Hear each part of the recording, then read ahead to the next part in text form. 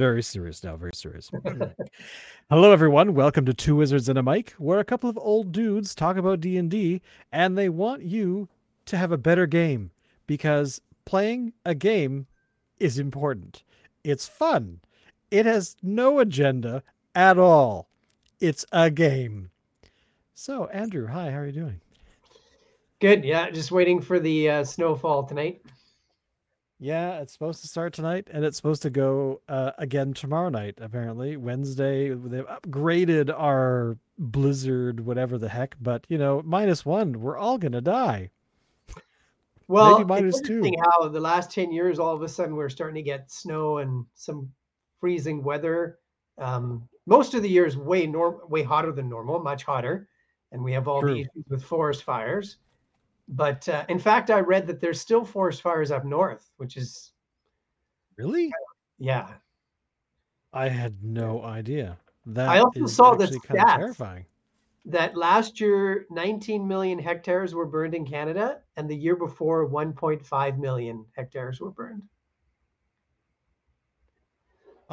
That it's a number I don't want to think about Yeah. because So, it is so huge, it feels like the end of days are upon us.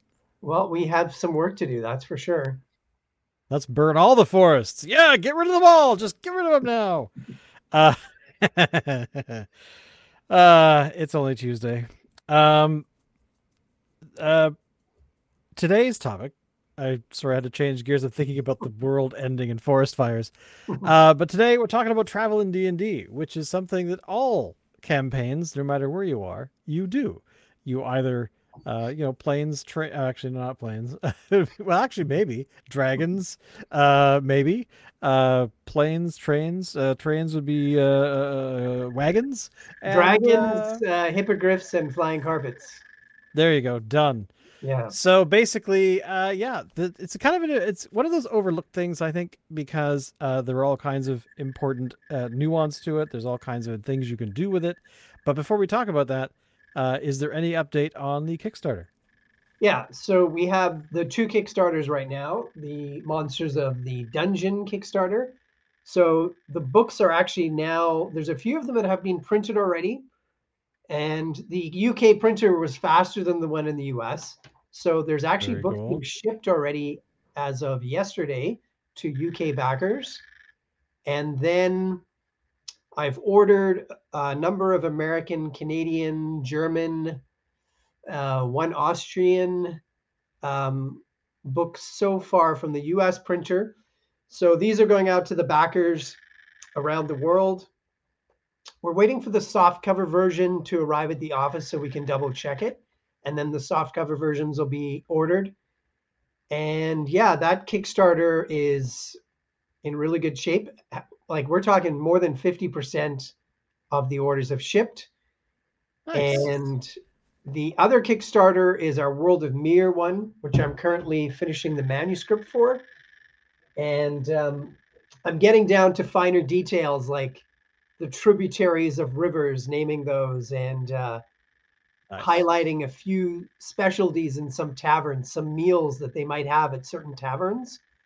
So we're getting down to the fine details, and we're hoping that that manuscript can be done in the next 2 to 3 weeks. Kick ass. That's And awesome. yeah, and the maps for the World of Mir 2, we don't have too much more to do with that. So basically, you're in the tail end, and we will have books fairly quickly. Actually, I guess is that true? For the dungeon book? Yeah. Well, yeah, exactly.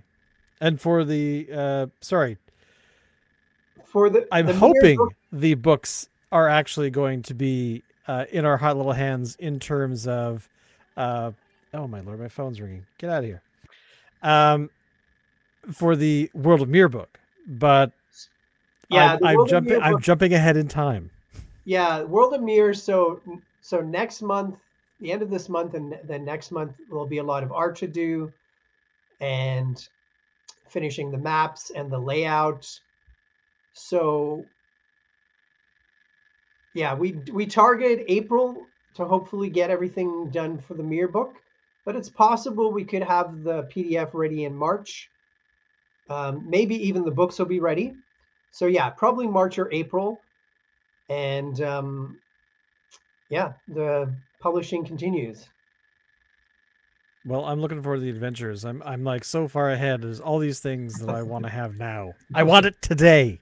Finish that manuscript and send me a PDF. Actually, that's pretty much every single Kickstarter that's has some sort of book related to it. So travel, travel, travel. Um, First of all, what brought this to mind for our topic today? Well, we have talked before about how sometimes the real adventure is between adventures, and we've actually written a couple of books about that. Called we have the Between Dungeons um, handbook on drive through, and we have the Between Adventures handbook on the DM's Guild, and that's to remind game masters that there can be so much that can happen between the dungeon and the town and the castle and the seaport, and that sometimes the funnest part of the games can be what happens in between these locations. And the party, first of all, they can get lost. That's a simple thing. um, you can have them do a wilderness check in 5e to see if they survival is a wilderness check, wisdom check to see if they're lost. um, they have to be careful of supplies, so potentially they could run out of supplies and food. And strategy can be very important. And when you're traveling, there's certain places you don't want to go. Um, Right, right. like on Sunday night, the group that you're in, the party is trying to stay away right now from the kingdom's forces because they are very wary of them. So they're traveling under the cover of darkness, and they're actually going to swim across a river to try to avoid detection as well. So you That's want to do right. some, it helps to do some reconnaissance, scouting ahead, which is a theme of mine. Um, and of course, the basic method of traveling is going to be by foot, especially at the beginning of these games, because your players don't have enough gold to buy horses Yeah, or travel and by other means. So when you're on foot, you can forage for food. You might run into an inn or tavern on the road. Um, those are useful to have because usually when you have an inn or a tavern, it's in a settlement. And that means that the encounters are limited because there's not likely to be a giant or a demon or a certain kind of creature. But when yeah, it's an inn or a tavern that's in the wilderness, anything is up. Anything could happen. And I like that quite a bit. Then the terrain is always an issue. And if it's difficult terrain in 5e, that means you're moving about half as fast as normal. The weather, like, a storm can affect ranged weapons. Um, Again, it can make the terrain difficult if there's a flood. You could have paths or roads that are washed out, bridges that are damaged. You could have rope bridges that provide a certain kind of challenge. There can be landslides and avalanches. So the party really feels the effects of the weather and the terrain once they're on foot. Um, Out in the open in the wilderness, especially at lower levels, they're easy targets. And there's more of a chance, again, that there could be monsters in the wilderness than if you're in a town or a city. yeah. Like there's all of those kinds of things. Everything you've mentioned is actually to me. I've played campaigns where the travel has just been, where are you going to go? We're now going to this location. Great. All right, you've arrived. Mm-hmm. Nothing is ever discussed because that, the travel could have been, I don't know, 4 or 5 days, but there's nothing happening within that.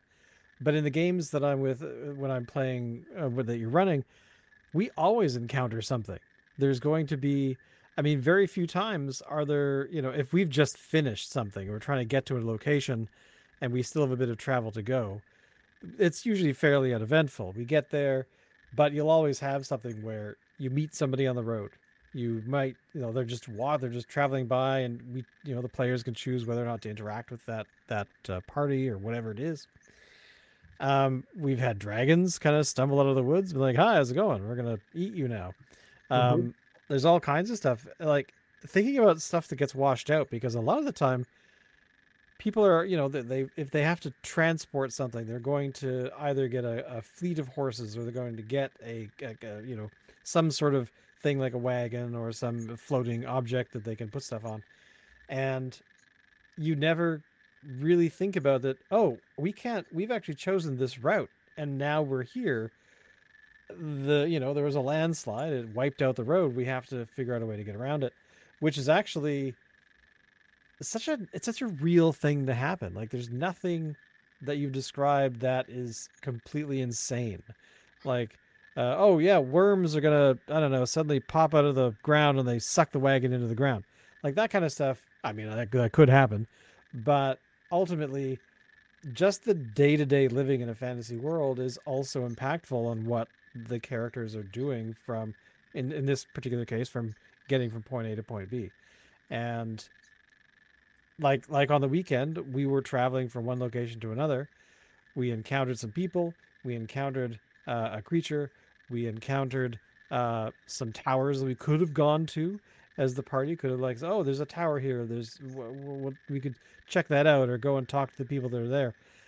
Um, we had opportunities all the way along, so it wasn't just like, okay, so now you've left town X, you're now in town Y, and or at the outskirts of town Y. Like, there's I like that. It's just the lived world experience uh, is very helpful. So Yeah, I think it helps. It is an opportunity to make the world feel real.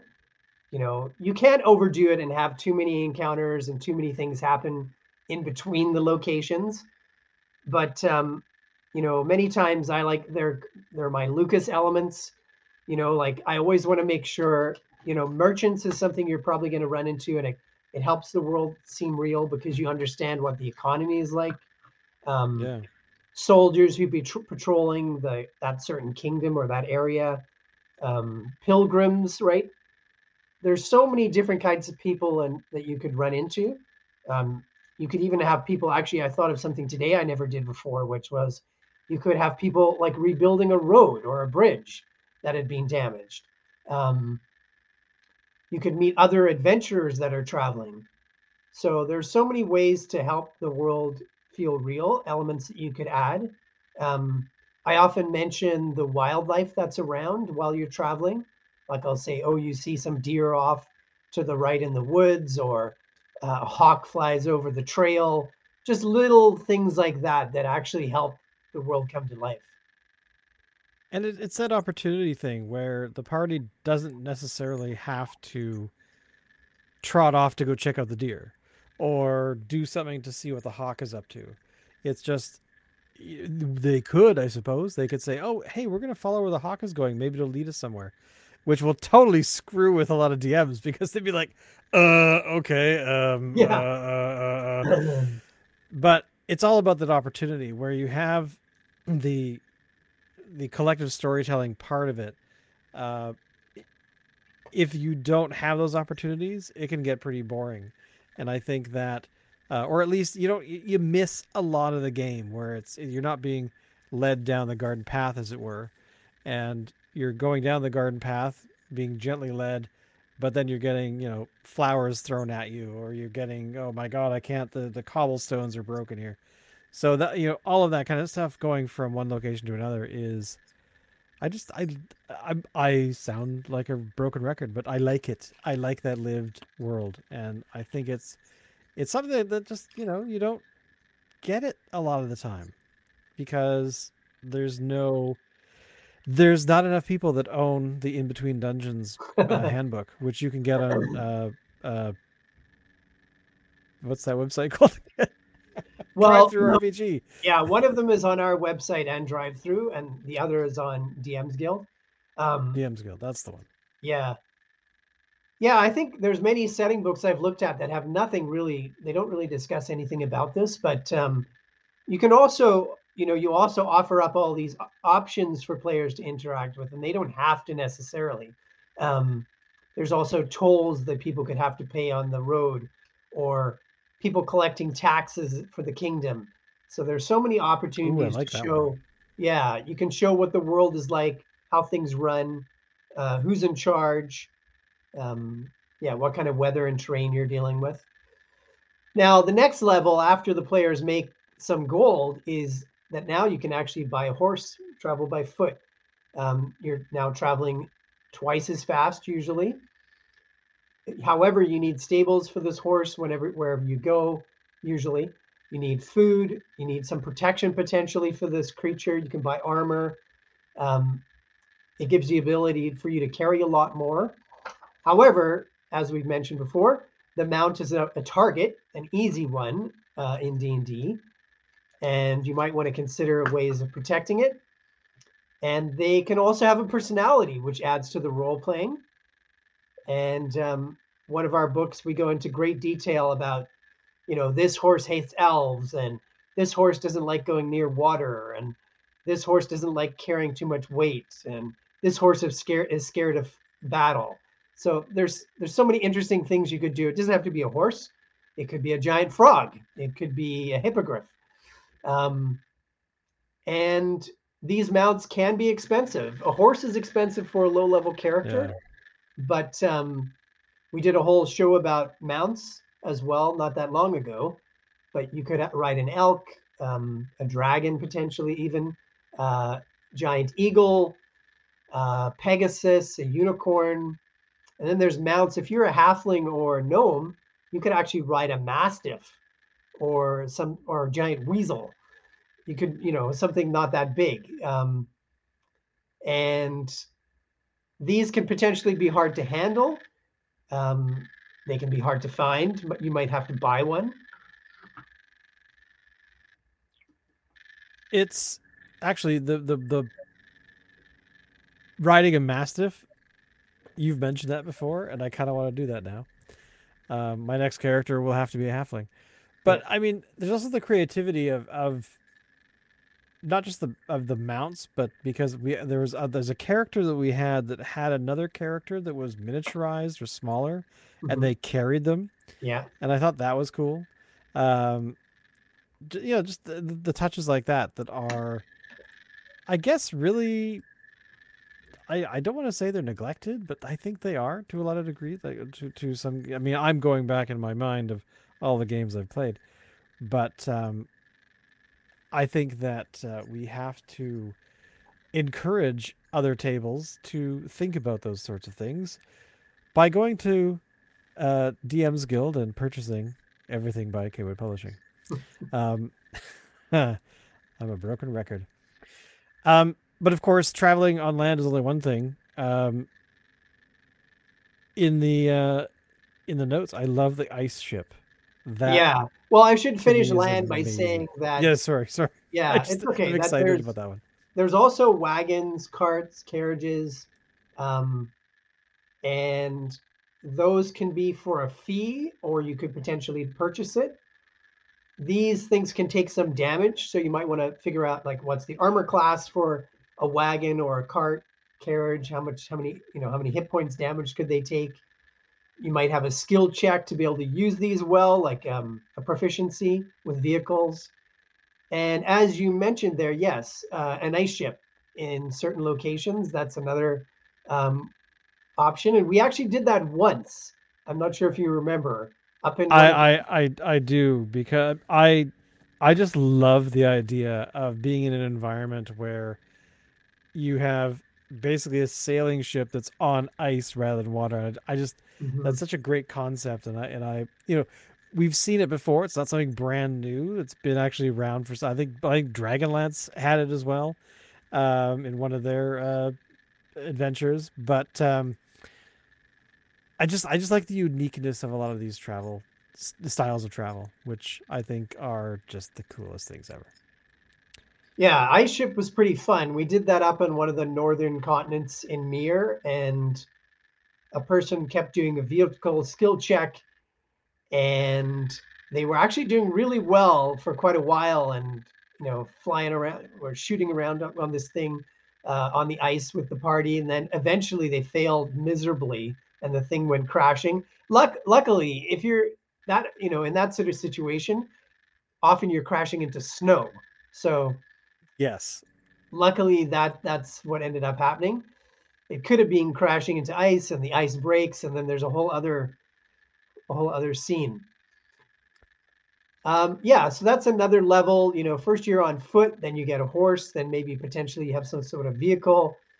The next step is a really big jump up, which is going by ship, which can be anything from a rowboat to a keelboat to a sailing ship or a big galley. These can be very expensive. Some of them are tens of thousands of gold. There's some prices for these in the Player's Handbook and the Dungeon Master's Guide. There's fantastic rules in the new Saltmarsh book for ships. A lot of detailed information.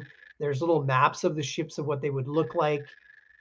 That's the only good part about that book, but it's really good in my opinion. But that part is really good. The Ghosts of Saltmarsh, the ship section is really well done. Um, and yeah, these open up whole new areas. You have to hire a crew if you have a large ship. You have to guard it when it's in port, and you can have ship-to-ship battles, which are, fantastic. Yes. I mean, the fact that you have a you're not just rolling dice for yourself, you're rolling dice for a group in a Mhm. lot of those sorts of situations. And I find that very stressful because it's like, I better roll good. Because otherwise, this is going to not just hurt me, it's going to hurt a bunch of people. And I like the idea that you have the skill checks to do these things because that's one thing that a lot of people tend to. I'm going to buy a horse. Does your character know how to ride a horse? Has your character ever ridden a horse? What about piloting, driving a wagon? What about guiding a ship? Like all these kinds of situations are come up, I think, in my mind for uh, making sure that your character can actually do the thing you're doing because that again is another opportunity for mishaps to occur, glories to occur, where you use the ship in a way that might have been accidental or you could have been on purpose. Maybe your character just happened to roll really well, but was not necessarily proficient in that particular skill because of reasons. They might have to pilot the ship because the person who had the skill is unconscious or whatever. But it gives you those kinds of story beats where you can uh, have something go awry, like the ice thing. But yeah, I just think it's really it kind of adds another layer because you don't just jump in a car and drive away. You have to learn how to operate the machine. You have to learn the ins and outs of it because horses can get injured. Boats could break, like just naturally, like just wear and tear. Like it's like, oh, Mhm. we're leaking. Well, why are we leaking? Oh my God, what's attacking us? Well, nothing. The wood is rotten. Can you fix your Yeah. boat now? That kind of stuff. Yeah, that section in the Ghost of Saltmarsh goes into so much detail about just what you're talking about. Damaged ships, running into a storm, you get caught in a whirlpool. There's so many things that could happen. There can be a mutiny. Um, there's so many, somebody could just get seasick, right, and end up being incapacitated. So yeah, it really adds another level of more flavor to the whole adventure. Now, moving on to a new heights literally is the flying aspect. So the spell fly is very short lived, but there are magic items you could use to fly. There's having a flying mount, flying carpets, flying broomsticks, magical wings you can get, and using an airship. And these are all, real game changes because they give you such an advantage if you're in the air to scout out an area, to escape. And the one drawback, as we've mentioned before, is that Yeah. if you get damaged too badly or your mount dies and you're in midair or the magic item fails to work, you've got a long way to get to the ground. Yeah, that has happened in our adventures. Yeah, that happened to A you. couple of times. It happened. I remember. I forgot why I was in the air, but it was above a lake, if I Yeah, remember correctly. I believe you were on a rock, this giant bird, and you were fighting him, and Right. you were very happy because you defeated him. But then you and the party realized that you were, about 100 feet, 150 feet in the air above the party, and the rock couldn't fly anymore, and I mean, gravity was again, coming that's the into stuff effect. that's awesome. Gravity is important, and Yeah, I relearned that in that adventure. But yeah. it's always in the back of the mind too. It's like I'm gonna climb on this thing and I'm gonna fight it, Mhm. and you're kind of in the thinking about it, like I don't know, is that actually a good idea? And that's fine. I'm above water. I can't die that way, can I? Yeah. The DM's like, actually, yeah, you can. Yeah, I liked what one DM did. He said falling damage into water or onto water, he does it cut it in half. So it's supposed to be every 10 feet in 5e, it's 1d6 damage. And the maximum's like, I think 10d6 or something. Anyway, when you hit it, when you land into water, he just decided to do that, but then cut the damage in half. Um, yeah, it's one way to do it. Um, so another level of transport would be teleportation, either doing the teleport spell or using a circle, a permanent circle, or one that's being conjured. Now, and there's also, of course, the helm of teleportation. Right. So these you can actually do multiple people, especially with teleport. You can do 10 people. I think helm of teleportation you can as well. So you can do your whole party, and you can go to a place that you've known before, as long as it's on the same plane of existence. There's Shane. He's back from on our plane, and I know. I just lost the monitor for some reason. yeah. So as long as you're on the same plane, as long as you know the place, you can do that. But then there's some you can add some subtleties where it doesn't work 100%. So maybe you get near where you want to go, or it doesn't, or it's possible it doesn't work. But this, level of being able to travel around um, is much easier than many of the others, and obviously much faster. Yeah.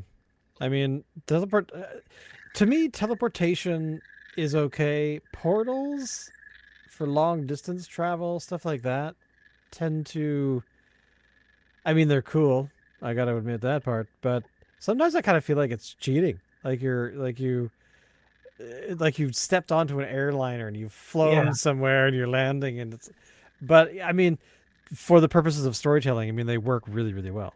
yeah. Um, Well, I joked in our notes that they're a great storytelling device, literally and figuratively. that's so true. Um, That's so true. but you are 100% correct, I think. And that's why I would only, and really the game actually only introduces these at higher levels. People shouldn't be getting the teleport spell at low levels or even mid levels, Yeah. really.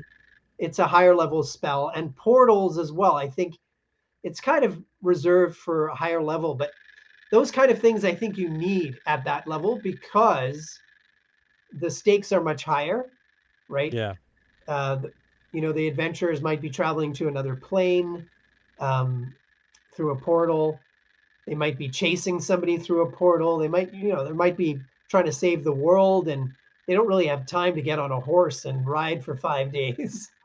I mean it's such a great thing because the portal that always reminds me is in Tomb of Horrors, Mm, where there's the portal that you just disappear. The hmm. character is gone, For good, yeah, and I love that idea that portals or mystical ways of traveling are unpredictable. not exactly not always. You're not just because it says it's going to planet X or wherever it's up to. It's not necessarily going to go there. you could just kind of blink out of existence. Or, as we've found so many times, we're suddenly in a different plane, and we can't get back. We have to kind of wait for something to progress within the adventure before that actually happens. So, yeah, Yeah, I I think it's think actually yeah, yeah, I think it's you're right. Again, I think that again it depends how powerful the characters are.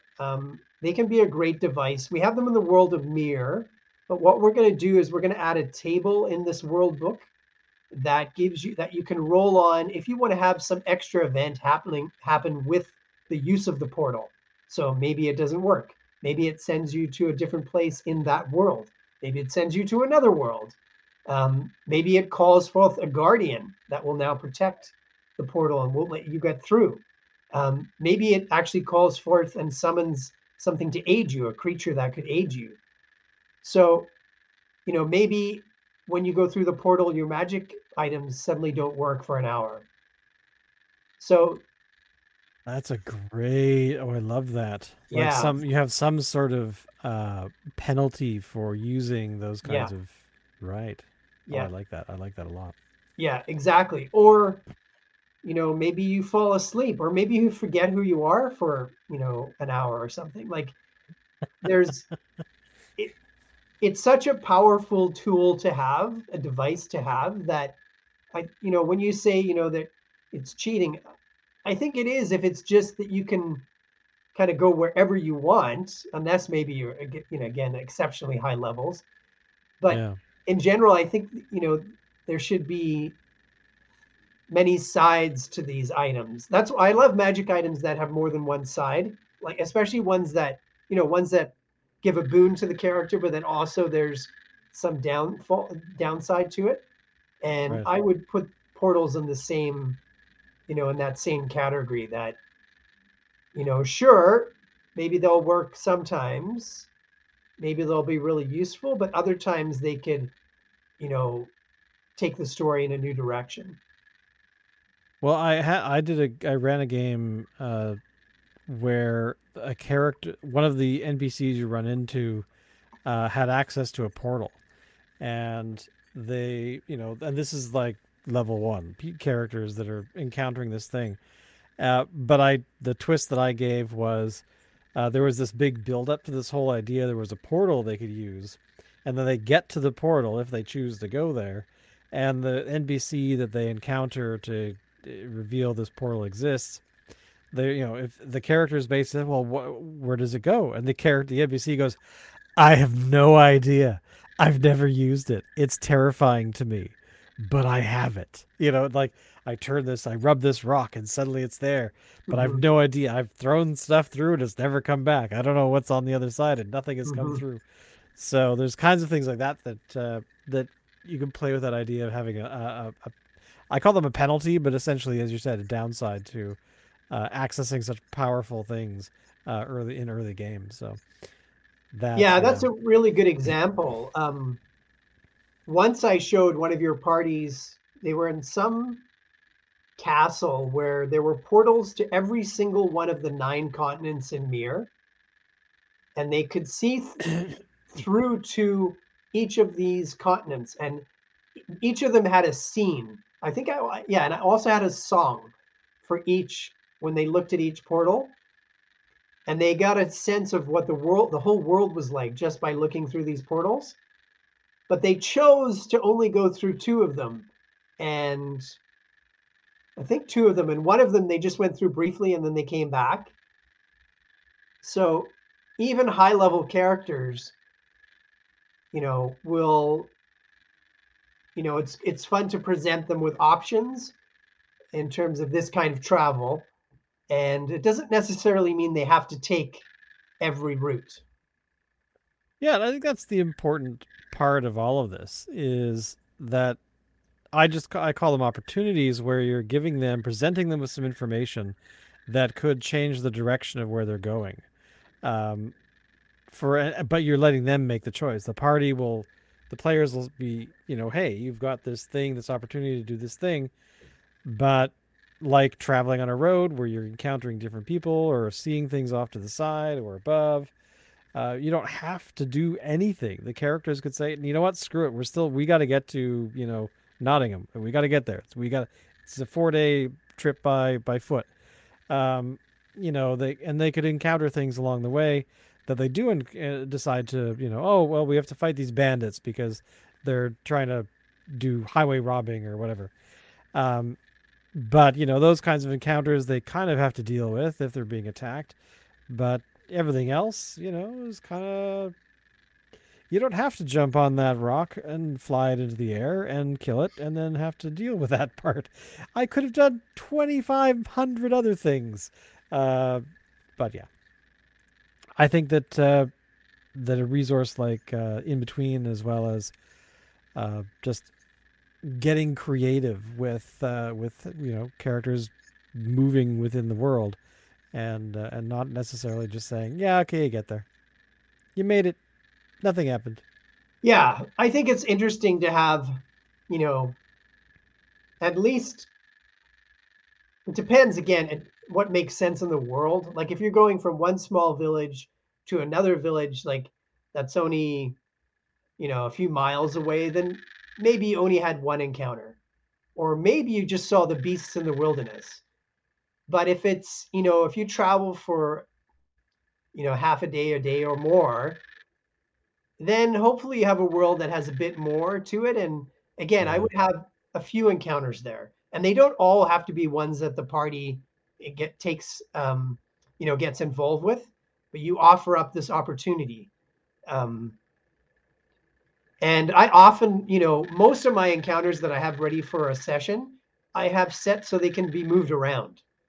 So, and many times those are moved around in the wilderness more than the city because that's easier to do.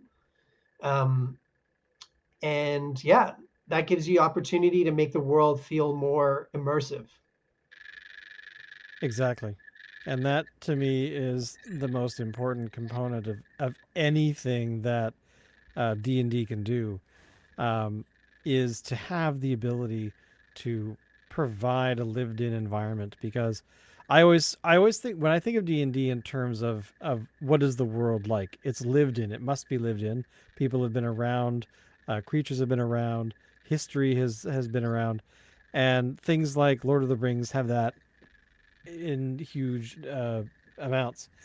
And but when you're homebrewing, or when you're doing something on your own, or running an adventure that's a module you've picked up somewhere, um, being able to flesh those things out is crucial. Because I always think of Star Wars and Star Trek, and when you think of those two universes, Star Trek is always presented, generally, not all the time, but is this sort of utopian kind of, everything is clean, everything is organized, where Star Wars kind of takes a different look at the world, where stuff is used, stuff is encountering weather, vehicles, people, robots, all those kinds of things are living in the world, and the world just doesn't provide them a place to live.